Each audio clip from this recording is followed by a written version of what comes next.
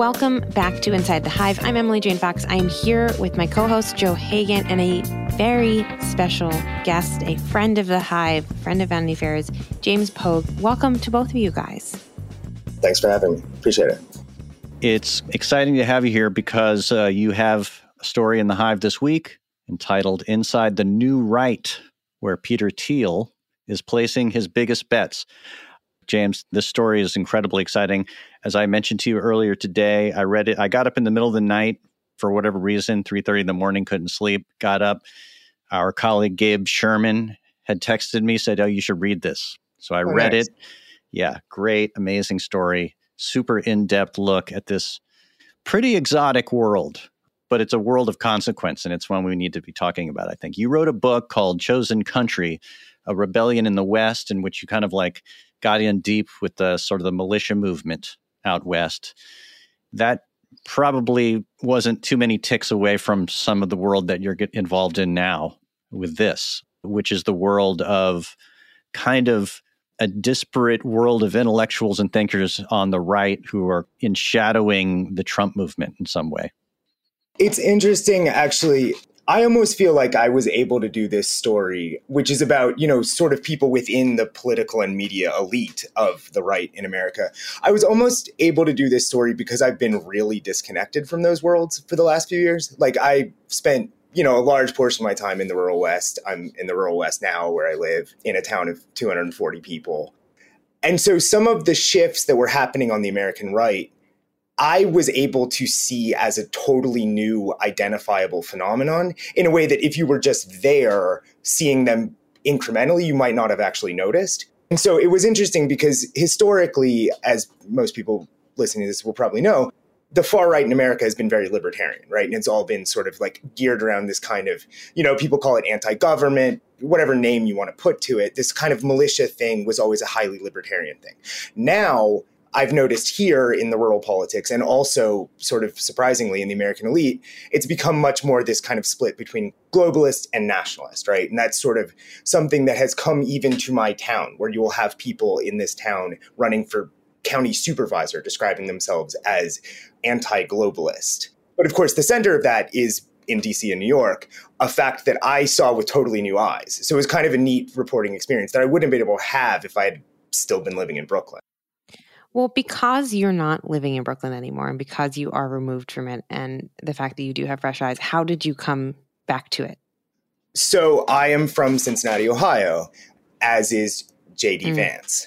I talk about this a little in the piece, but it's kind of an interesting backstory because my parents are both longtime activists involved in what you might call the Appalachian communities of Cincinnati, where you have these migrant communities that came from the coal fields and farm towns and things like that and moved to the quote unquote big city. And that is the background that J.D. Vance comes from. And that was sort of the background that shaped his book, Hillbilly Elegy. And so we had this similar kind of, I grew up in a more middle class household than him, but like we had a similar kind of cultural background. Like I went to Boy Scouts and my dad was, went to AA in the same kind of communities with the Camel cigarettes and the dingy bars. So I'd always wanted to meet him. And finally one day I had a sick uncle, so I had to go back and I hadn't been back for a long time. And I basically just kind of had a mutual acquaintance cold call him and ask him if I could meet him at a diner and talk to him for a piece for a conservative magazine. And that began this kind of interesting dialogue between the two of us. I wrote a piece that was very critical of him, or at least was perceived as very critical. It went very viral, and a lot of people thought it was a real condemnation. And he wrote to me and was kind of like, let's keep talking. And then when I got this assignment, it was sort of on the strength of that. It was just sort of like we were spitballing about how we might describe this world. We had discussed doing another J.D. Vance piece. I didn't want to do that. I said, let's broaden it. And J.D. was very, very willing to meet me at NatCon and talk more, as perhaps we can talk about. NatCon. Right. National Conservatives. This was like a conference that you went to, which the piece opens up. We're in that with you, and we're going to see some of the speakers and some of the fans and kind of enthusiasts class and there's a lot of young people who are kind of attaching themselves onto this. And behind it, as the title of the piece suggests, Peter Thiel, this Silicon Valley billionaire, recently of the Facebook/Meta board, and a funder of J.D. Vance's political aspirations presently. Indeed. Yes. Yeah, speak to that a little bit. Yeah. So NatCon is an often, I think, misunderstood event. If you want to call it an event, you could almost call it a movement. There have been 2 NatCons in the United States. The first one was in 2019. The second one was canceled because of COVID. But then there's also been ones in Europe. There's one in Rome. I think there's one in Brussels. And what these are gathering spaces that might be most easily understood as an attempt to create a conservatism that looks sort of like the conservatism of Marine Le Pen in France. It's something that sort of combines traditionally left-wing economic policies with a kind of what they would often describe as using the word localist, but a sort of localist or nationalist set of cultural values.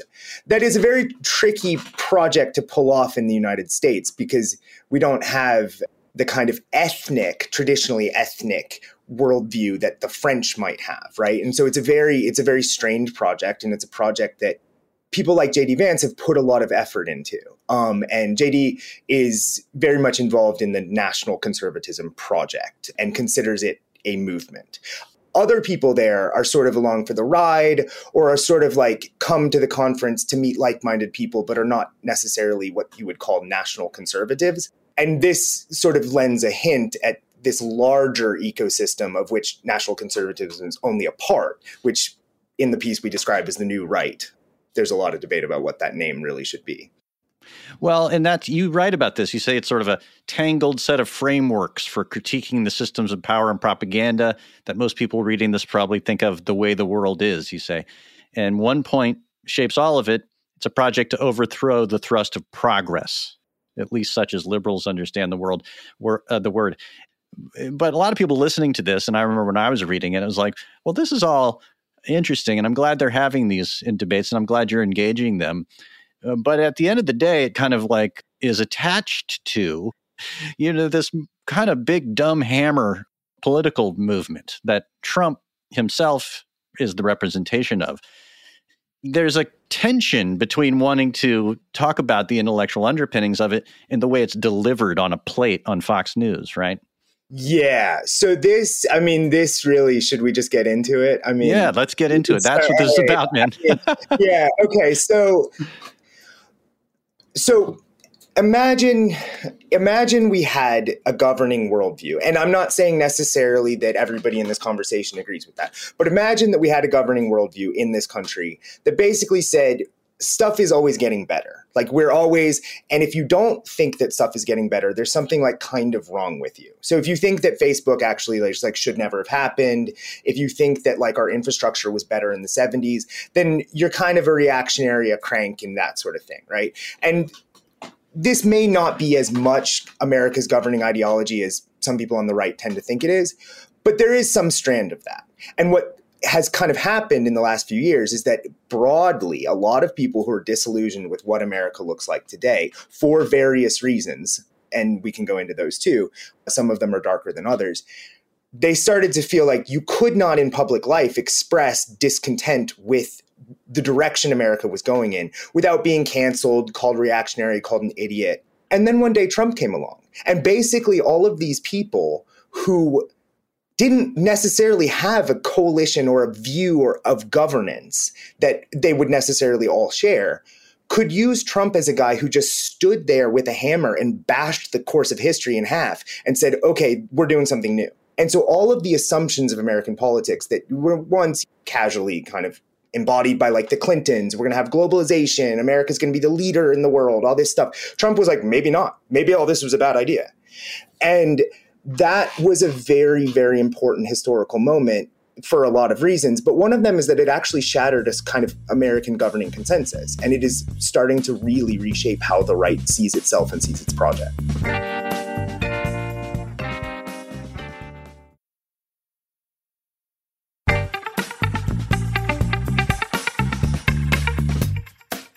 It's so funny because I was saying this to Joe before we started recording that your piece was so fascinating to me, but it made me feel dumb because it feels like there's a whole world that I don't quite understand. And I think Joe and I are two pretty informed people who generally understand the ways of the world and certainly the ways of political world. But it's really hard for me to for my neurons to put themselves together and understand what is happening here. And I think maybe that's the point. And I think that the way you just synthesized it actually makes it sensical to me that, and you tell me if I'm right here, that these people wanted to shatter a norm, and Donald Trump's shattering of so many norms gave them a path. Is that right? Absolutely. Absolutely. I mean, one way of looking at it, and I forget, I think this is a Lenin quote, but it's something that people on the New Right say a lot, is that you can't describe water to a fish, right? So ideology is classically, it's water around us that we're all swimming in. And what the project of any overthrow of a government or a governing system has to start out as is to explain the water to the fish. And so what was very difficult about writing this piece to some degree is I'm writing for a liberal magazine about people who are trying to describe the water to people who are still in the water. And so you're like, wait, what is going on? And the synapses start to fry, right? And that is something that, just to go to this a little further, the smart thing, I was shocked reporting this at how deeply well read a lot of these people are. And you get into this kind of thing, like maybe jumping ahead and anticipating a question, but one of the characters in the piece, this guy, Curtis Yarvin, I'm like sort of, for very weird reasons, I'm sort of an expert in the history of the Jacobite kings of England, who were, deposed by the Puritans. But for some reason, that's a thing I know a lot about, right? And that's something that for years I've been interested in. And Yarvin knows way more than I do about it. And it's just one small subset of his interests. And so you're just and with J.D. Vance, he'll quote Arthur Schlesinger on Roosevelt from this thing in the 40s. And you're like, wait, why do you know that? What is going on? Right. And so it's an intensely theoretical world. And it's a world where people, to get back to the original question, it's a world where people study ideology really deeply. They study ideology and propaganda in a way that I personally never had. I like novels and history books and stuff. And so a lot of the stuff that forms their worldview, which I couldn't really get into because, I was trying to focus on the social phenomenon of this world more so than the intellectual one. But the stuff they're reading is histories of how management worked in the 18th century. It's some of it is very, very weird, but it's arcane, yeah. But they're looking to understand the modes of power and propaganda and how those work to govern a society. Well, let's talk about that because this connects directly with what Emily was saying.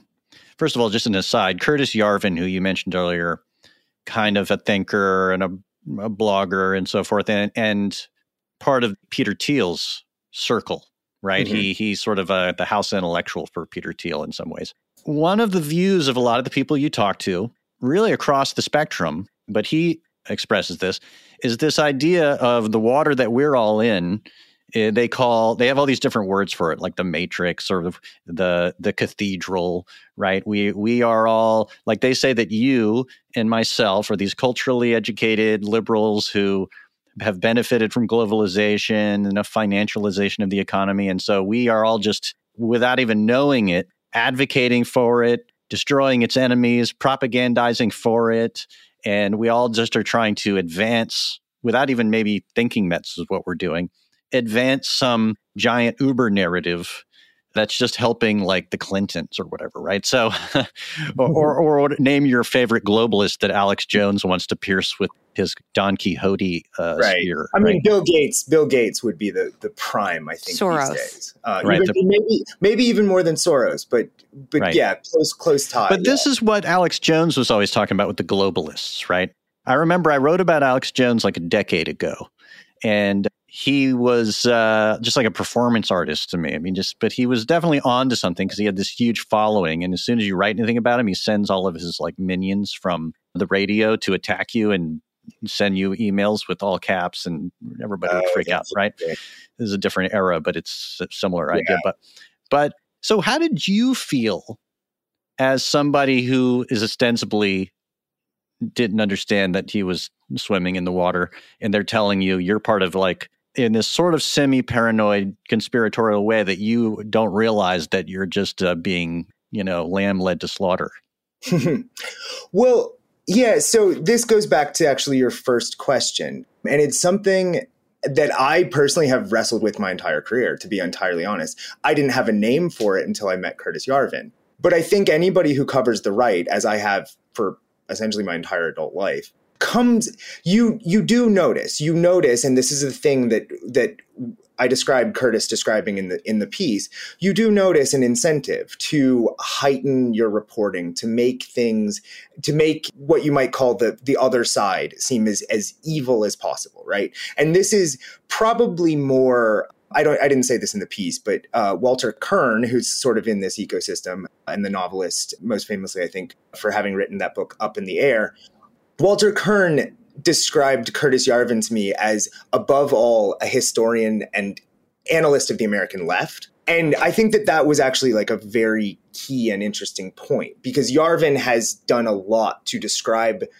the critiques of this world. He's done a lot to promote ideas of how a society should be governed. He's done a lot of writing that is pretty crazy. But his probably most lasting thing is this concept of the cathedral, which is just a fancy name for the process that you're describing, by which a journalist gets incentivized to take somebody who, say, doesn't want large-scale immigration and to call them a nationalist and a racist and things like that. The problem is that often those people are nationalists or racist. I was going to say, there's a tendency, I think, to label people whose views are different than yours as other or bad or evil or crazy, right? And then there's just calling it as it is. And I think that he has had many years of documented proof of him having deeply problematic, racist, white nationalist views. Is that not accurate, just as a fact? Right. I mean, so this is something that you can talk about with Curtis Yarvin forever.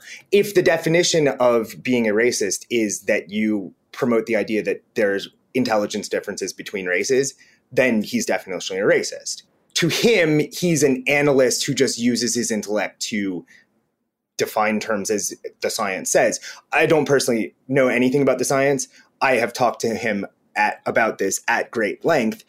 It is my understanding that everybody is pretty much as smart as everybody else.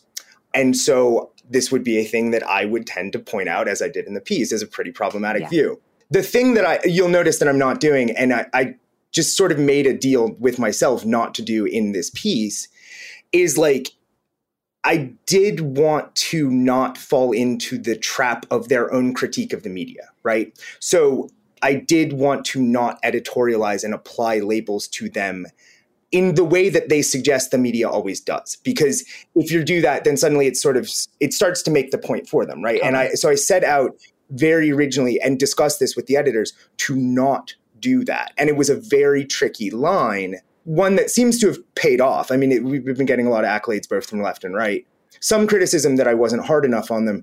But again, that criticism was generally asking for the kind of editorializing that they suggest the media always does. And so it was like, I just didn't want to do that. It's fascinating. And I think it's something that we all, particularly in this era, grapple with of not wanting to fall into a trap of one side saying like, I told you so, or this is just this, all of this reporting is worth nothing because they did exactly what they said they were going to do if you said something that was critical of them. And then at the same time, when very egregious things are happening or being said, being able to call them out as a reporter as factually wrong. It's a really tough needle to thread. And I think you explain it really well. The thing I kept coming back to as I read this piece, and it's really a phenomenal piece, is why are they talking to you? If you are part of this cathedral, right? You are there reporting for a magazine that I think that they probably would use as like kindling for a fire, if not an intellectual argument. What are they doing spending all this time with you? That's a great question. So that's something I've wrestled with a lot. Like, I don't want to, one hates to praise one's own piece, but there is something weird going on here that I've puzzled about. Like, there are no other New Right pieces that have had this much access. And the short answer is that I think it flows in large part from the fact that J.D. Vance trusted me and that we had this kind of exchange. And he, we have a similar background. We can talk about things. We've talked about things in ways that he felt fairly treated by the piece that I wrote about him, even though it was critical. And I think that a lot of people in this world, and this is kind of why I am hesitating to do the editorializing, is a lot of people in this world are just so used to not being treated fairly at all, that if you do it to a bare minimum, like all of a sudden new vistas of reporting open up, right? And that was true with Blake Masters. With Curtis, he had read my piece about JD Vance, like kind of on the plane, I think, to NatCon. He read it. And, you know, he came up to me and he said, this seems like somebody who I'm willing to talk to. But it was touch and go. I went to NatCon not knowing if anyone would talk to me and kind of had to work my way in. Obviously, alcohol has had something to do with that. Yeah. And that helps to. And you mentioned the drinking, which I appreciated. And I just want to say that the success of the piece, why I found it really appealing, was exactly for the reason that you just laid it out what they were saying. And it lets you judge for yourself.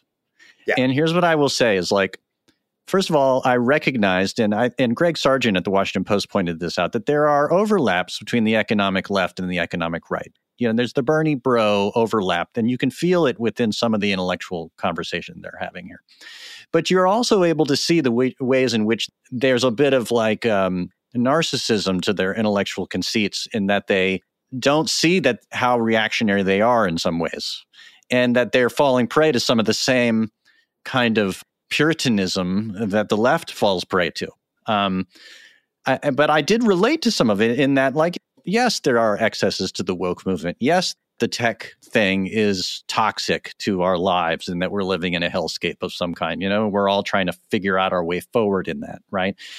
It also showed me that some of their intellectual ideas about what the solutions are were just fancy ways of saying exactly what Trump is, including the coup, which you point out. Right? There's this whole idea of we need a Caesar-like figure to come and destroy the whole thing, right? And even J.D. Vance echoes some of that thought, you know, and they have this rage, retire all government employees, and that call for a kind of dictator, right? Mm-hmm. And I know he tries to walk that back a little bit, but basically they're looking at Trump, and they don't want to mention his name because it'll immediately cause a reaction, but they're basically arguing intellectually for a Trump. Oh, yeah. I mean, if not something more, I think it makes sense, you know, probably for us here to be talking about Trump as an example of this kind of person. But I actually think that what they want is not a kind of Bolsonaro, Trump, Duterte kind of chaos figure who comes in and I think they want something that is sort of like more like a cross between I'm going to get myself in trouble. Certainly Roosevelt, and, you know, like the Prussian military. Like, I mean, to be safe, a lot of them admire the Prussian military quite a lot, right? And I'll take those two things separately because they kind of seem insane to put together. But Roosevelt they admire as someone who came in 1932, and Curtis Yarvin will do this. I didn't talk about this in the piece. Curtis Yarvin has a party trick where he will play for interviewers. He will read for interviewers Roosevelt's inaugural from his first presidential inaugural. And everybody pretty much who hears it thinks it's Hitler. Because Roosevelt is demanding power, and he's demanding administrative power in a way that the executive branch wasn't able to exercise at the time. And Roosevelt came in and put in a lot of agencies and stuff. We can go into all of that. But according to Yarvin and J.D. Vance and stuff and people like this, Roosevelt accomplished a revolution in American governance that kind of we don't acknowledge as a revolution. But he was essentially, in their minds, something like a dictator. But also, and this is where things start to get tricky, is like America has a tradition of liberalism, you know, like removing it from the context of the Democratic Party and what liberal means today. Liberalism in the sense of individual values, individual pursuits are the governing thing, the governing like goal that we use to identify what a good life is and things like that. A lot of the people in this sphere, and certainly Yarvin is one of these people. I don't know necessarily if it's fair to say this is true of Vance, but a lot of the people in this sphere are not liberals in a deep sense. They believe that people should live for the nation values, church, community, family, not for their individual pursuits. Right. And that was a big part of your story that struck me, actually, is that, there have radical means to reach a extremely non-radical thing, and which is just a normal life, right? Well, right. In their minds. Yeah, and I don't know if this life would look normal to any Americans, even to Americans in the 1840s. Like, you will often hear people critique things in this world, and I think we pulled this out from Blake Masters. But Blake Masters will critique, and I think it's an interesting critique. He will critique the fact that it's normal in the United States for kids to move, hundreds of miles away for work from their families. Like, that's a thing that maybe didn't have to happen in our society. It could be like an absolute taboo for a kid to live more than a day's car drive from his parents or her parents. That's a thing that somehow, like, we decided, no, the individual pursuit is worth more.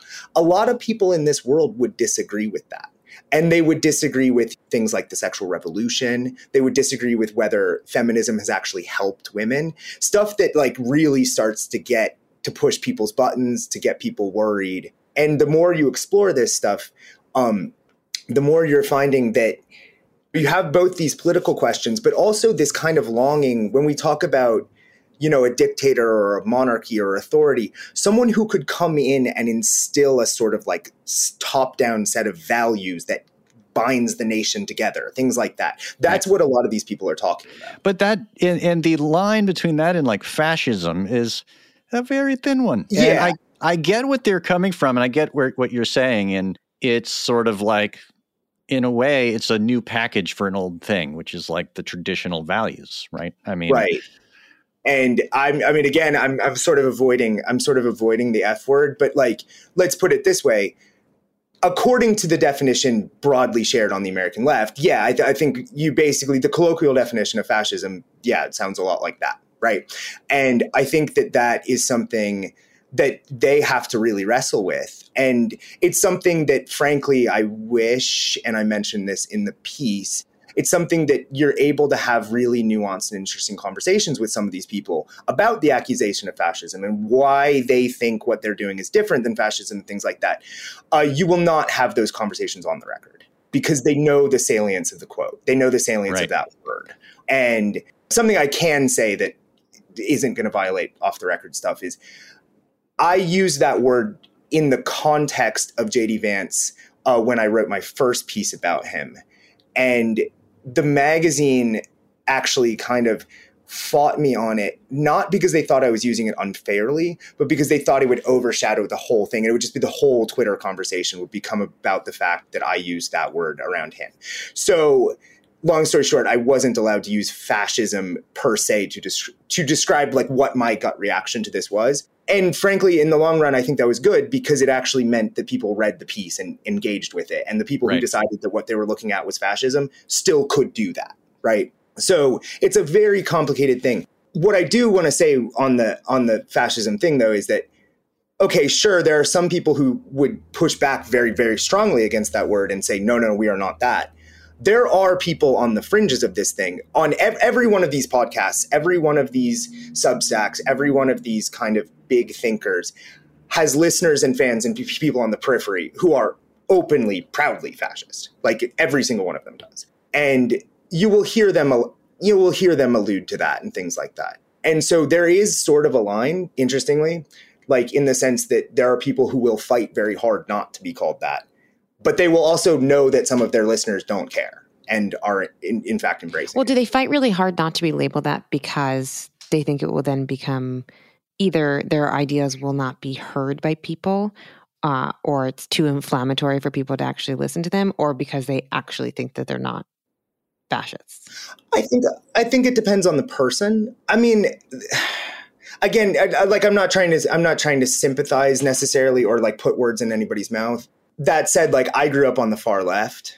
My parents were Leninists, but like the point being that like my parents would then in their older era sort of do democratic politics and kind of abandoned revolutionary politics and did the electoral system and the Bernie thing and all that. If you called them Leninists just because they knew communists or like had communist books, I think they would fairly dispute that, right? And so there is some nuance to this. That said, the stuff that really kind of gets my goat is that you will frequently see somebody posting online and stuff, and they'll have these like kind of trollish followers who are doing really anti-Semitic stuff, really, really misogynist stuff. And they will pop up. They're always in the hidden replies, but they are always there. Or not, maybe not always, but they're often there. And that's something that I do think has to be known about this world.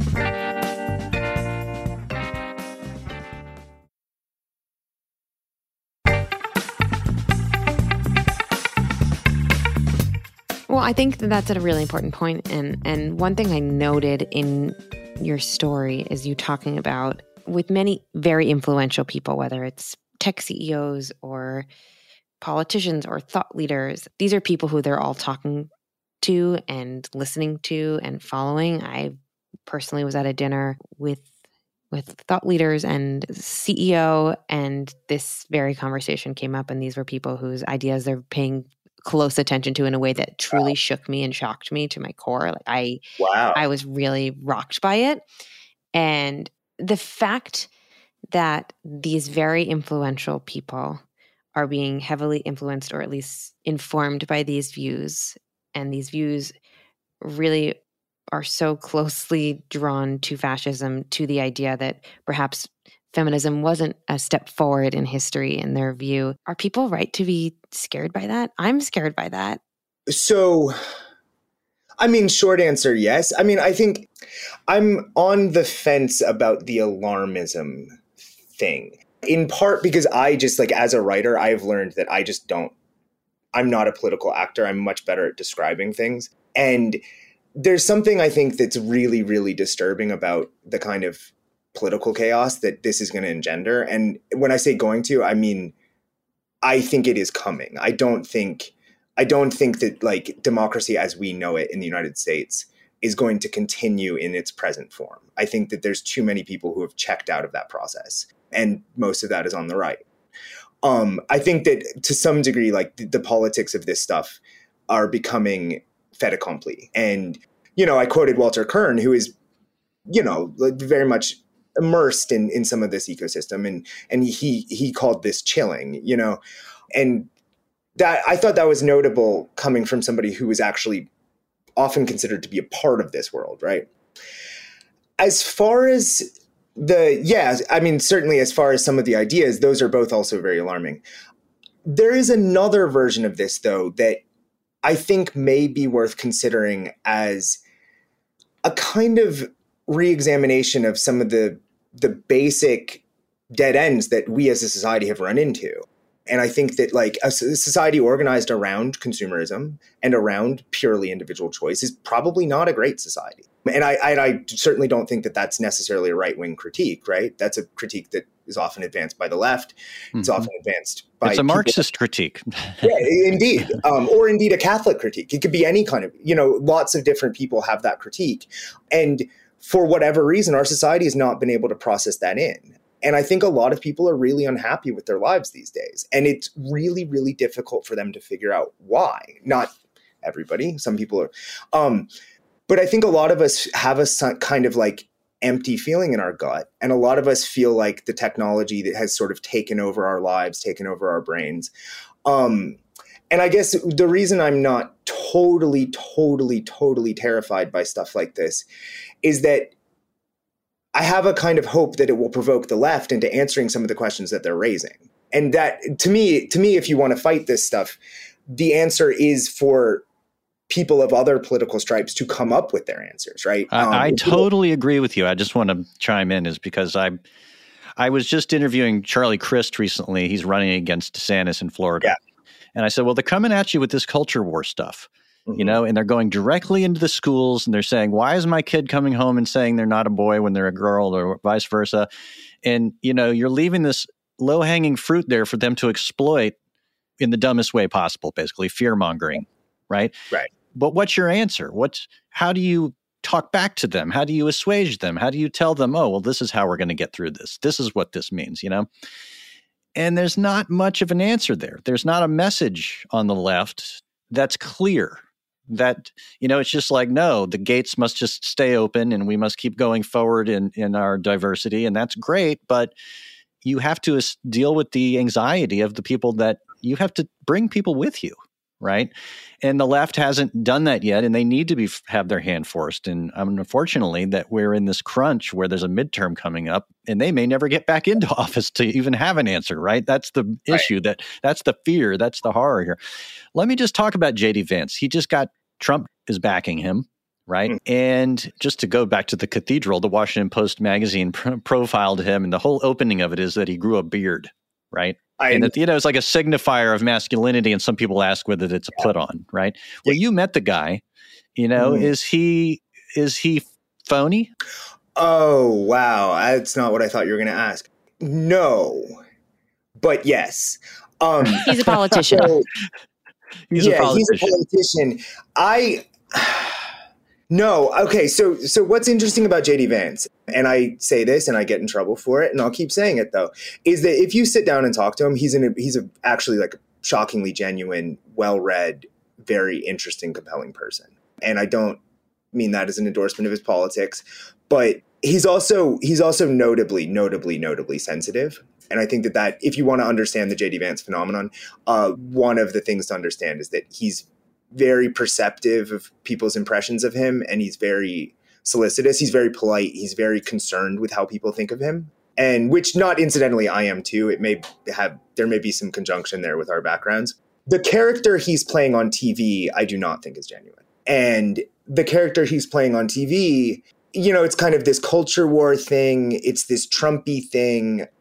There's no way for me to prove this because, of course, his public statements are his public statements. But, JD Vance did not support Donald Trump in the first go around. And he almost got wiped out of the Ohio primary for the fact that he did not support Donald Trump. People were banging on that. It was key. If he is going to win, the number one thing that had to happen was Trump had to endorse him to wash away the fact that JD Vance didn't support Trump in 2016. Do I think that JD Vance, deep within his soul, really loves Donald Trump these days? No, I do not. Do I even think that he thinks that that Donald Trump is like an effective tool to overturn the system he's trying to overturn? No, I think Trump is just what's there. And I think that Trump is the path to power. And so there's a deep cynicism that is built into not the podcaster fringe, which is almost like this sort of wide-eyed, like almost if you were going to give a very generous reading of the intellectual fringe that this new right represents.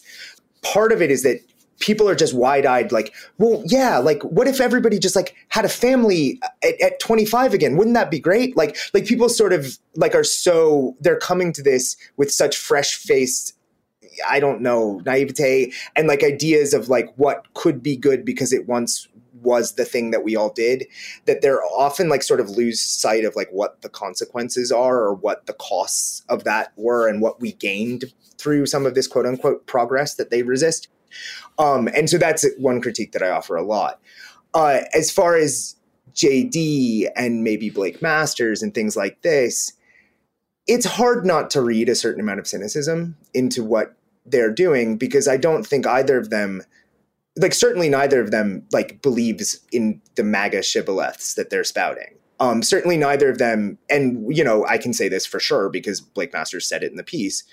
He goes up there and he talks about Kyle Rittenhouse, and he talks about how Kyle Rittenhouse was pilloried for being white. And that's hitting cultural touchstones that he thinks he needs to hit those buttons and raise those tensions, frankly, because he is participating in that, and kind of get white people's goats going. He thinks that that's worth it so that he can get in there and do some of his other stuff. And beyond whether or not you think his political goals are good or not, the cynicism I don't like. It sort of seems like to me, you've got millions of dollars. You could run on what you actually want to do. You could actually tell people what you want to do. And I don't watch a ton. I don't watch every media appearance that they're making. But I don't think anyone's getting the impression deep down like Blake Masters is resisting a techno-consumerist dystopia. And I don't think any of that stuff is coming across. I think a lot of people are seeing the kind of culture war stuff. The cartoon version. Well, I think what you're describing is not unique to the right or this particular right. I think a lot of it is politics in general at this moment. And it's a lot of posturing and a lot of things that I think most people perceive as icky, and a huge reason why so many people are turned off by the process, because you have people saying what you know that they don't believe in order to win re-election with a group of people that they can't relate to. So I think what you're describing is a particular moment in history that is really unappealing to me, and I think a lot of people. One thing I have to ask you about, and Joe and I were talking about this earlier, is so many, not all of the people, but so many of the people you talk to are men in your story, and there is a real toxic masculinity vibe here, and like a return to men with a capital M, maybe. I don't know how else you describe it. And Joe sent me, Joe, I'll let you describe it. I'm a lady. I can't. I'm actually happy to describe it because I've been laughing to myself about it all week, which is the Tucker Carlson produced End of Men trailer. Have you seen this? No, but I think I know where you're going with it. Does it involve sunning something? Yeah, tanning testicles. Yes. And I just want to quote from the Stephen Colbert send-up of it. They did an ad for a toaster that you could actually put your testicles into, and they said, from testicles to toasticles, which I thought was very funny, and I've been laughing about it. But this, he's hitting a button, and, by the way, J.D. Vance and Masters running for office in Arizona are both candidates that Tucker Carlson is advocating on behalf of, and he brings them on the program. And the common denominator, or one of them, is this idea of reconstituting manliness and masculinity and testosterone levels, which is what the whole toasting of the testicles is about.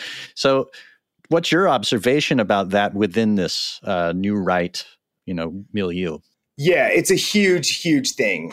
I'm going to wander a little bit afield here, if you'll let me. I do jujitsu. I do Brazilian jiu-jitsu and MMA and fight sports, and I've done them for a long time.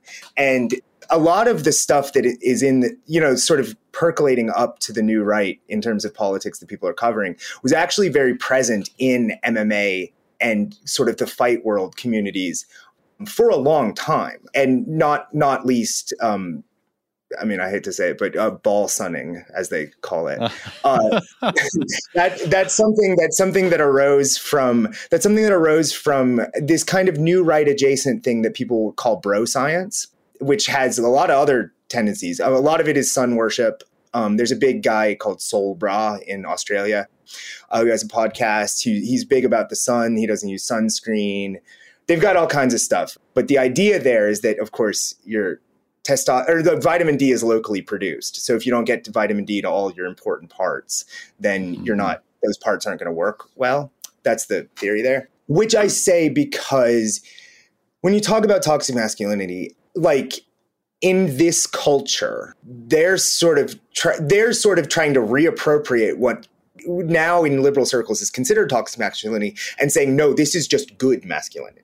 And so that's sort of where the conjunction of bro science, and some people listening to this probably have heard of this figure, Bronze Age pervert, who's a big kind of figure in this world, a writer, and like often viewed as like a true intellectual, like elite thinker. And I won't lie, I actually haven't really engaged too much with BAP, so I can't speak too much to that phenomenon. But it is a phenomenon of sort of like proud masculinity and really intense right wing, like really, really intense reactionary politics. And that is very much at this sort of periphery of all of this. And there's a quote that didn't make it into the piece that I thought about including, where one of the characters, who's named Amanda Milius, she was talking to me about just kind of the culture of dating in DC and Brooklyn and stuff.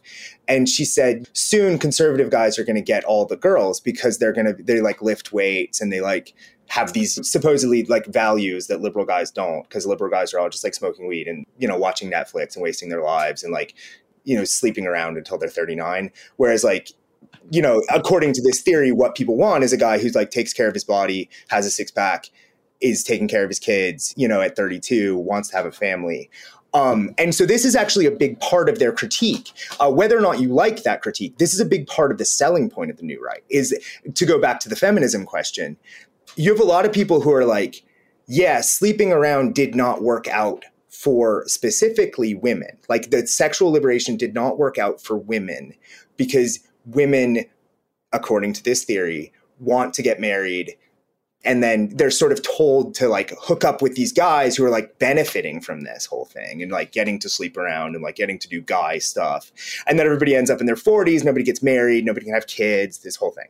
So this is the kind of traditional gender as a thing that actually works really well for organizing human life is a big part of the argument on this new right. And traditional marriage as a thing that actually like really works out for young people is a big part of the selling point. And again, not to make a value judgment about that, but a lot of young people are buying that. A lot of people really, really believe it. And it's a lot of why sorry, I'm talking a lot, but this is kind of like the key cultural component that is playing out on Twitter a lot of the time is you have, I don't know if I can use this word. Yeah. Women will sometimes like describe other women in this world as quote unquote trad whores, where they're like, they went from being like left wing and like dating and doing all this stuff to all of a sudden, like now they're like going to be somebody's trad wife and they're going to like convert to Catholicism. And they're going to have 16 babies and like, they're going to live on a farm. And like, it's a real kind of like fantasy attraction for a lot of people in this world. Like to get, you know, I'm going to turn right wing. I'm going to get my husband.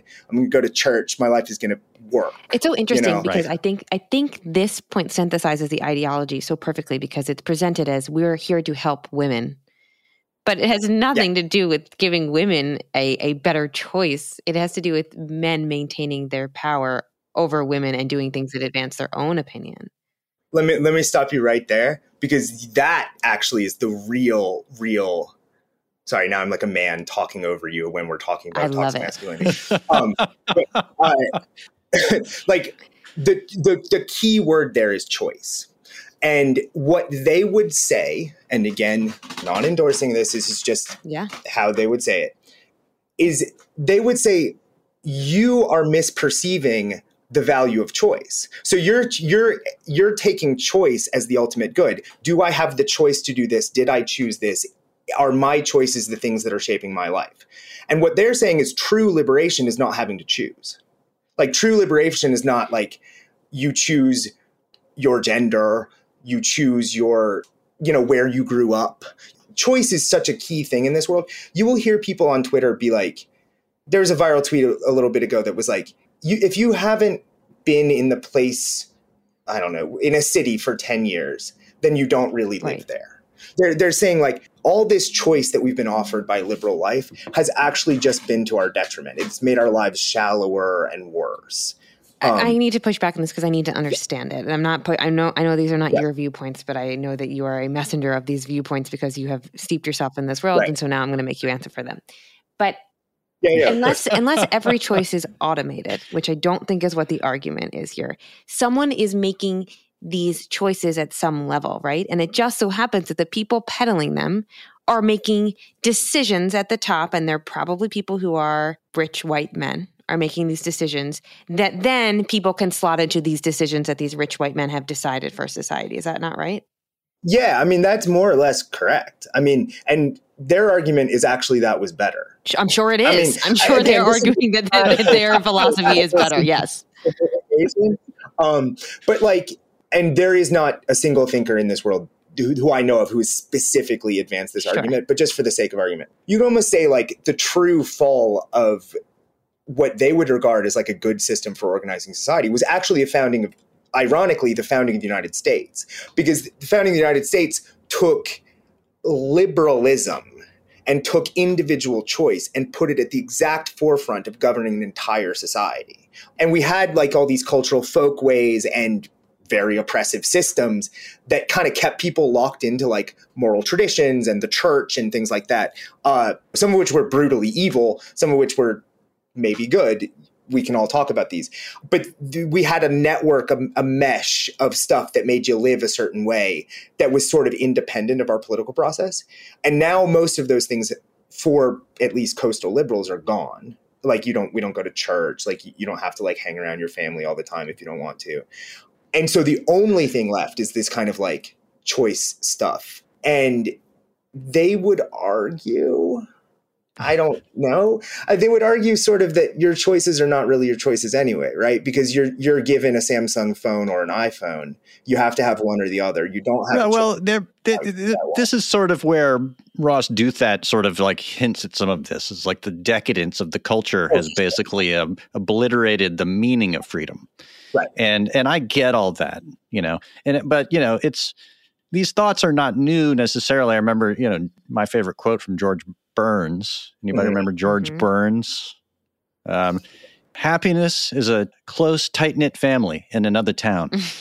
So not everybody wants to be with their family. You know what I mean? Mobility is a part of like American life, and it has been since that French guy came over in the 19th century and wrote it all down. Everybody knows what I'm talking about. Yeah. So, but I get it. And I have to say that, there is another strand of this that you describe in your story of some of these new right figures who are, we talk about the red pill, and did you take the red pill or the blue pill or whatever? And then there's these black pill people who are like these they're sort of a strand of this that are almost like nihilists, and they're in this for some other reason, because they just like the sexiness of it. They like the kind of like contrarian, the Alex P. Keaton sort of aspect of it, right? And you could argue that they are a bunch of Alex P. Keatons, you know what I mean? Like just gone rogue. Yeah. I mean, so the black pill thing, I mean, you don't really necessarily have to be new right to be black pilled, I don't think. So can you the black pill thing. Oh, right. Yeah, that's a good point. We are on a podcast. So I can't define black pill because it's like a worldview, but it's like, okay, the climate is collapsing. America is a decadent hellhole.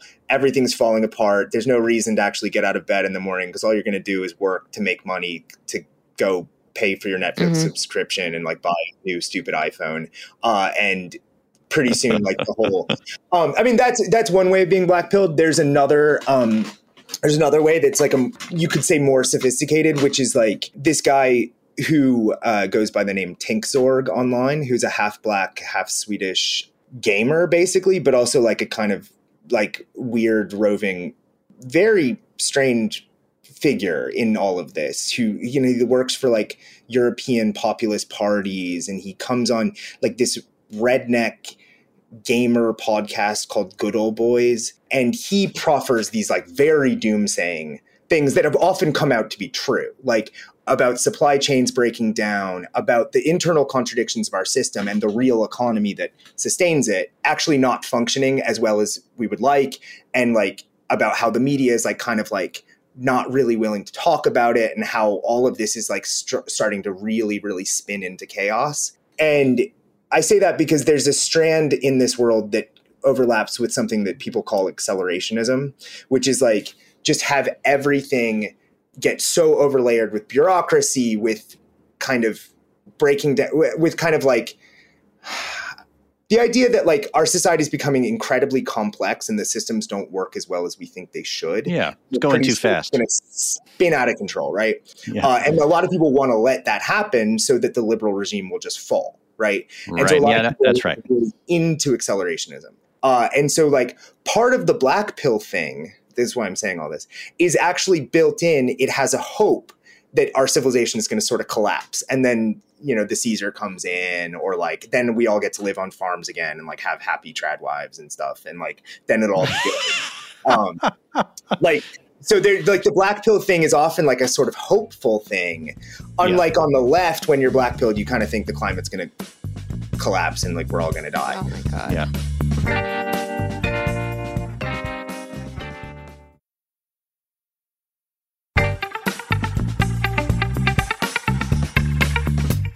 Well, it's funny you're saying all this, and we have to wind down here because we're going to go over our time Joe could slot. talk about this all day. I'm literally thinking, how can I unplug every wire in my house so that my daughter never has to hear about any of this? That's my thinking. Joe could go on forever, and I'm like, just kill me now. I'm black. Well, you know what? This conversation. I will say this, and we'll save this for another episode. But like, I have kids in school, and I live in a semi-rural. I live in a rural area. And in fact, down the road for me, though, is a cosmopolitan stronghold of Bard College.